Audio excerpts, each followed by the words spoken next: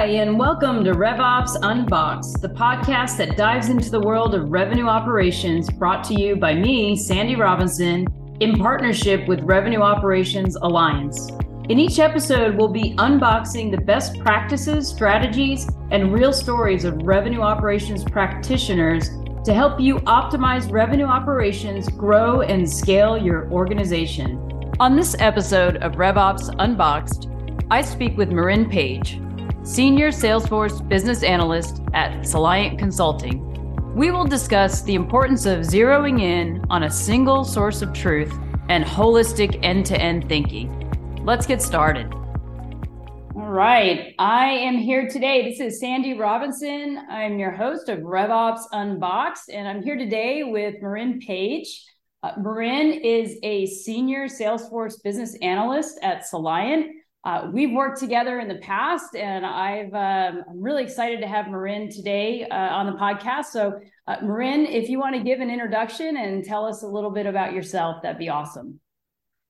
Hello, I'm Marin Page. I have been working in RevOps or sales ops or advertising operations capacity for most of my career since about the early mid-2000s. Currently, I'm a business analyst consultant at Soliant Consulting. As you said, I work primarily in business systems automation and the general kind of fitting together of different business systems as they relate to Salesforce. Yeah. Wow, that's so you really make the magic happen. Really, you really make it all work. I make a lot of magic happen. Yes, I work very closely with an excellent team, and we are doing our best to make magic happen every day for our clients. That's awesome. Well, tell me something on a personal level, something fun. Maybe people might not know about you in the business world. All right. Well, I recently moved to Oregon as a lifelong Californian. Now I'm an Oregonian, and I love it here in the Pacific Northwest.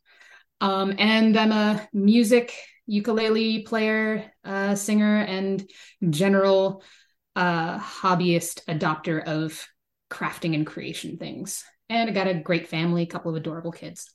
Oh, that's great. I can definitely see a little bit for people who are listening and you can't see the video. Marin has some pretty amazing tchotchkes in her background.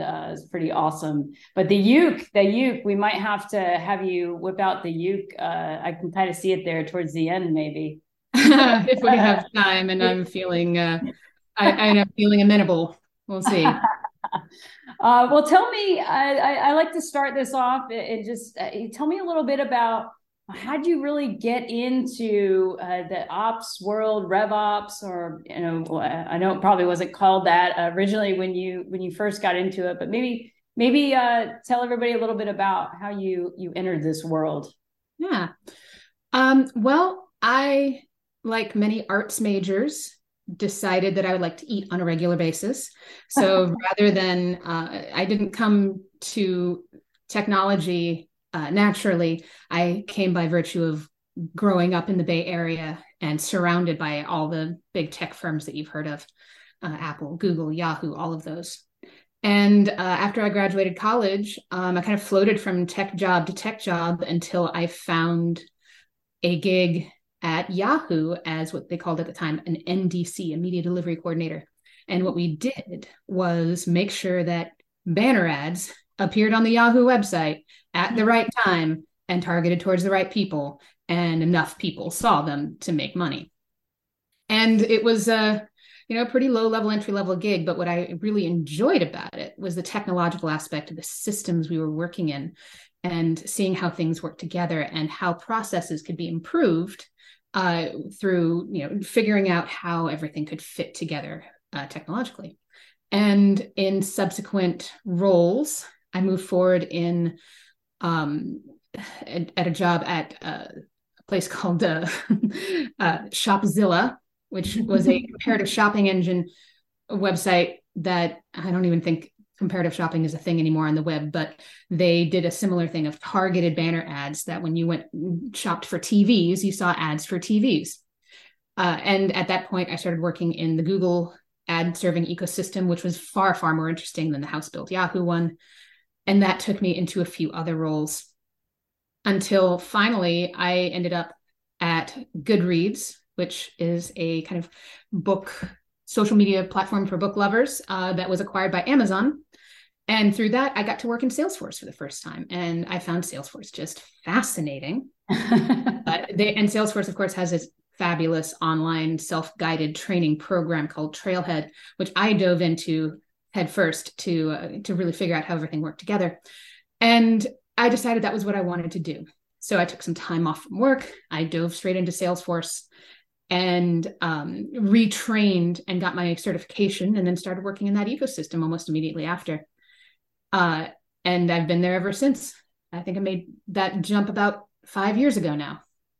Wow, that's a great story. It's interesting too, when I talk to people, how many people started in some form of advertising that get into this, like in all different forms. So there's a lot of, things I think that, emerged out of a lot of that ad targeting and different things that kind of went on there. So that's a great experience. And kudos to you for going after something that you're super interested in too, and like diving into the complexity of all that. So it sounds like you really like to solve problems.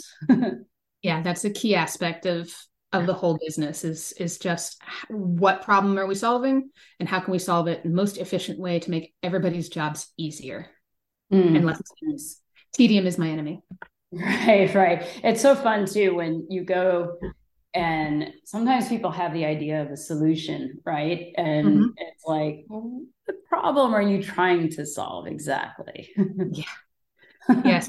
And convincing someone that maybe their solution could be more efficient or more effective up and down the line is often one of the biggest aspects of the job. Most challenging. I hear that for sure.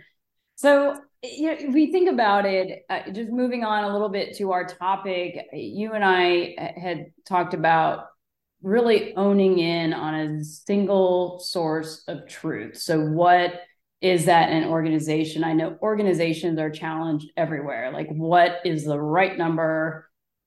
Do we have to have this financing? Do we, have 4 different customer numbers? So that single source of truth is always, I think I can hear people cringing that are listening to this. So I think it's a great topic, and I'd love to have you dive into that a little bit. Yeah. It's one thing you'll see a lot when you're looking into Salesforce and the Salesforce ecosystem is having a system, in this case, if it's Salesforce, a CRM that is a single source of truth, and that if anything disagrees with that system or branches off of that system, that your single source of truth is what takes priority. And it's more of a kind of a philosophical approach to how you integrate your different teams, your silos, your external systems, is what is the one thing that everything talks to and everything goes through. So, for example, in a previous role, we were looking at integrating an external marketing automation program with Salesforce. We're also looking into integrating a platform to kind of build orders and build customer prospectuses and whatnot. And the question was, can we have that platform to build the orders and talk to both the marketing system and the primary CRM, in this case with Salesforce, and exchange information with both of those. But we also needed that marketing platform to integrate directly with Salesforce. Mm-hmm. And what the request was for a triangular integration where all the systems are sending information back and forth to each other in a triangle. Mm-hmm. But what we needed was a V, where Salesforce was the apex of the V, and the other systems spoke to each other through Salesforce. That way, your single source of truth, whatever record was being updated, primarily lived in Salesforce. And nobody was changing the analogs for that record in the other systems without first talking to Salesforce. And that's how we kept that data pure and kept it from being out of sync with each other because we were all using the same records. Right. And that's what's connecting it. And I think the way you describe that is really, it's really great for people who aren't an architect like yourself and don't really, like I get the system size a little bit, but like you're the expert. So I think being able to communicate that and just the way that you described it with the V versus a triangle, I think sometimes people think, oh, it's just so easy. We'll integrate it to the CRM. We'll integrate it to Salesforce or to HubSpot. Mm-hmm. And it's like, whoa, we have to take a step back and let's really map this out. So what kind of steps do you take to do that when you are working with clients on their tech? How do you approach that? Well, one thing that I always start with is looking from the top down at kind of a holistic approach to all the systems involved. It's really easy to get mired down in the details of I'm integrating system A with system B, but there's also systems D through G, which are integrating with system A as well. And how does integrating with that new system affect all of those? How does that new system, integrating that new system, affect the users of those other systems? How does that affect other teams that might be relying on data that could be altered without them expecting to see it be altered? So it's really important to kind of dive deep and talk to all the potential stakeholders that live around that single source of truth before you start integrating and changing data and getting creative with how you're integrating things together. So that would be the first thing: requirements gathering and what are the risks that inherent in integrating this system and who's involved and who touches the data. So that would be the first thing. The second thing is to look at an MVP, a minimum viable product, of what is the least amount of integration we can do to get started without going over the top and, as a former manager of mine used to say, trying to boil the ocean. Mm-hmm. Let's make a cup of tea first. Okay. Let's get the most essential items synced in the way that we want them synced so that we can take a pause, look for any unintended consequences, and then evaluate our next steps.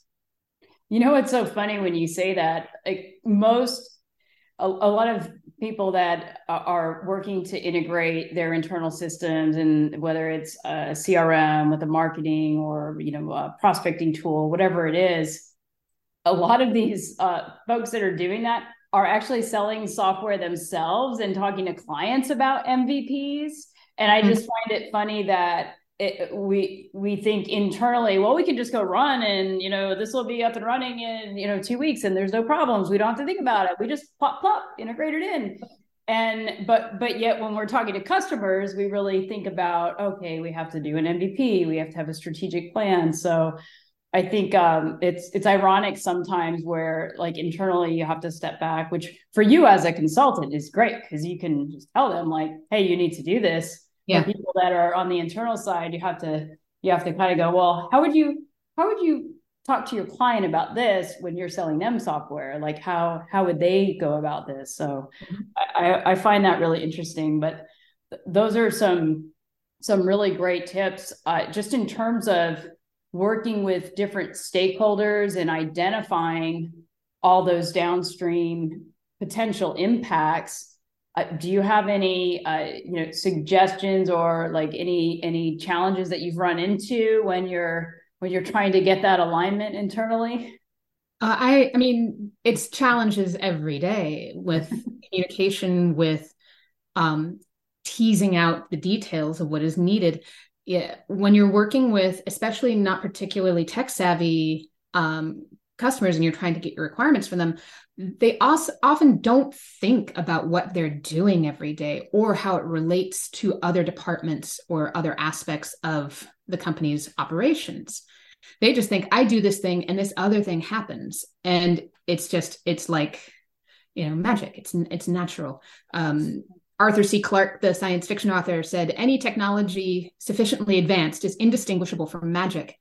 And that is kind of the approach I take when I'm talking to people who don't think like I do in terms of systems integration. They're not programmers. They're not, they're not operations people or tech people at all. They just want to do their jobs and they don't care how it gets done. But the side effect to that is they don't know what they're doing that's unique or unusual or outside of the box. And they might not necessarily know what they're already doing that is different or special from the basic implementation of whatever system they're using. So we have to call those like the unknown unknowns. They don't know what they don't know. And zeroing in on that is always the biggest challenge. Yeah. Wow. Well, I mean, I definitely, just from my experience with you, you're definitely the person to do that in just terms of your strategic thinking. Maybe you can tell us a little story about maybe a situation you run into, a problem that you solved, a good kind of RevOps story. Yeah, I was thinking about what a good story would be. And I think the first one that I like talking about the most is when I started my first Salesforce job. And it was a company that had an 18-year-old organization, an 18-year-old Salesforce org. So this thing was possible. Oh yeah, they had Salesforce, I guess, from the beginning. Salesforce is about 20 years old, something like that. Wow, that's crazy. And it was crazy. And it was so old, but they'd never had a dedicated full-time admin. They never had someone whose job it was to maintain this org. They had a few what we call accidental admins who have a base level of skills and they can make basic updates. And then in the past, they'd hired consultants to build out bigger things that they couldn't do on their own. So I go in there and it's like an episode of Hoarders. There's just all this old stuff that nobody's touched, nobody's using, but it's hooked into other things. So I can't just chuck it. And I have to navigate around all this existing stuff in order to execute my new requirements. The first task they gave me was to build what we call a price book for their products. And I had to circumvent a lot of existing automation that really wasn't being used and wasn't serving the business, but it was coded. And when something's coded into Salesforce, you can't just chuck it. It's there. You have to work around it. So I had to figure out what they wanted to do, circumvent the existing automation, rebuild something new from scratch using flow and workflow rules. This was at the time when we were still using workflow rules, and redesign the visual interface so that the users wouldn't get confused and see all this old stuff that was still in there. I had to hide all that and keep it kind of a seamless user experience without breaking things. And this was my first real Salesforce job. And they're like, okay, can you get this done in a month and a half? I'm like, I'll give it a go. Let's go. Let's do this. And yeah, I made a bunch of mistakes, nothing earth shattering. I didn't break anything permanently. I learned a ton in a short amount of time and definitely fell in love with the concept of automation through Salesforce. It's like setting up cool little Rube Goldberg devices and just setting them off and watching them click, click, click, click, click, click. And suddenly what used to take 20 clicks in 5 minutes takes 2 clicks in a minute and a half, right?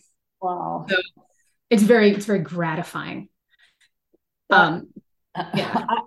Your Hoarders reference is just dumb. This is great, but I mean, wow, that sounds like you really were able to learn and jump in and learn by, whoa, here you go, jump in the deep end type of thing. Exactly. It's what I love about this job, though, that every day is different and there's always something new to learn. There's always a new system or a new kind of mode of work or a new client, in my case, with a new challenge. And every day is completely different from the previous. I love that. That's great. I mean, yeah, I mean, in what you said about new technologies, by the day, there's new ones, and now there's AI and I've got a survey going on LinkedIn, and I think people are like reaching the 15 to 20 in terms of like a rev tech stack and all of their tools that they have to figure out how to work together. Like as the organizations get larger, more mature, there's more and more tools that people want to get. So definitely we need people like you to tell us how to architect it, because you don't want to end up in the duct tape and Band-Aids world, at all, which. And it's one thing I've experienced a lot when it comes to these integrations is that oftentimes people jump in thinking that the new tool is going to solve their problem, but they haven't thought through what their end result would look like, what systems they want to put into place, what the overall process will look like once that system is integrated. They just sort of expect it to happen once the system is plugged in. And it never does. It never does. You have to know what your end result is going to look like if you're going to integrate through a new system. And we run into this problem all the time. I know you've run into it with me. We've run into it together many times. Like, well, we don't know how we want it to look, but we know we want something like this. And the integration partner is not going to set that up for you. They're not going to know exactly how your business needs to run. They're going to say, well, it's gone like this for us in the past. Have fun configuring it. Right. Well, it goes back to what you said about like, what problem are you trying to solve? And then you need to have that, but then what's the process? Like, even if it's literally written on a napkin, you say, okay, this is what I'm trying to build. I want to build this, and this is the end result. Yeah. And if you don't have that, you shouldn't be out buying tech, right? Or hiring a consultant yet, until you have that figured out, right? Or having your team say, hey, go solve this, when you don't really know what ultimately the vision is. Now, I would imagine you can help craft that, which is ultimately what you did when we worked together, right? You had this art of kind of helping people get there and say, like, okay, well, what are you trying to achieve? So you really played that role as well. But I think you were definitely going beyond the scope of the job for sure, and hurting all the cats, I think. Hurting the cats, yes. Well, people get really excited about tools. They see the demo. The sales reps are real good at demoing their tool to show you the new shiny best possible outcome, but they're not showing you anything that isn't perfectly positive and wonderful. So it looks like they'll say, hey, take this and it's going to solve all your problems, but you still got to have, as you say, that vision. Got to know what you want before you even agree to buy something. Yes. Yeah. And mapping out, what does the implementation look like? Just like in any, I think, software sales, any SaaS sales, like what does that look like? What are the deliverables? And really having that mutual alignment on that, because you're right. If we don't communicate that and have that plan, then you're going to have challenges with adoption and all of those things, because it won't be set up well. Yeah. So like, we could probably talk for hours. You've got tons of experience. What's something you can, really think about, you leave with people, just in terms of tips, in terms of any sort of like things they can do and walk away with? And you're thinking of people who are really in it, in the RevOps world that might be listening. Starting off, and what we just talked about, know your vision before you pick a solution. And then once you have your vision defined and you know what kind of solution you want, line up your requirements and get them executed. Make sure you have buy-in from your executive sponsors. Make sure you have the time allocated to getting the project implemented, and that you're not going to be derailed by other priorities. Make sure that it's your integration, which is a big business project like any other business project. A lot of folks seem to think that an integration is just you plug it in, you make a few adjustments, and you're good to go. It doesn't work that way. You have to know your vision. You have to know your requirements. Once your integration is in, you have to have a training plan in place and processes built around that. And all of that should be treated like a real proper project. If you have a product manager, a project manager running an agile team, and everybody knows their role, it's going to go through so much easier than if you have one or two overworked admins just trying to integrate this thing without a lot of support. Right. So, that's so important. Just really keeping aligned on that. And I like that you brought up the aspect of training too, and making sure that whether revenue operations and enablement are working in tandem, yes. it really needs to be part of it, because that's part of the actual using of the tools, everything from the source of truth that you talked earlier about, to the project plan, to the training. So these are some really great tips and a great conversation. I really appreciate you joining today and sharing all your knowledge and wisdom and with everybody. So thanks so much, and appreciate you joining.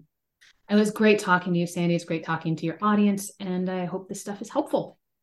Definitely. Well, that was an episode of RevOps Unboxed with Marin Page. Thank you for listening, and we'll talk to you soon.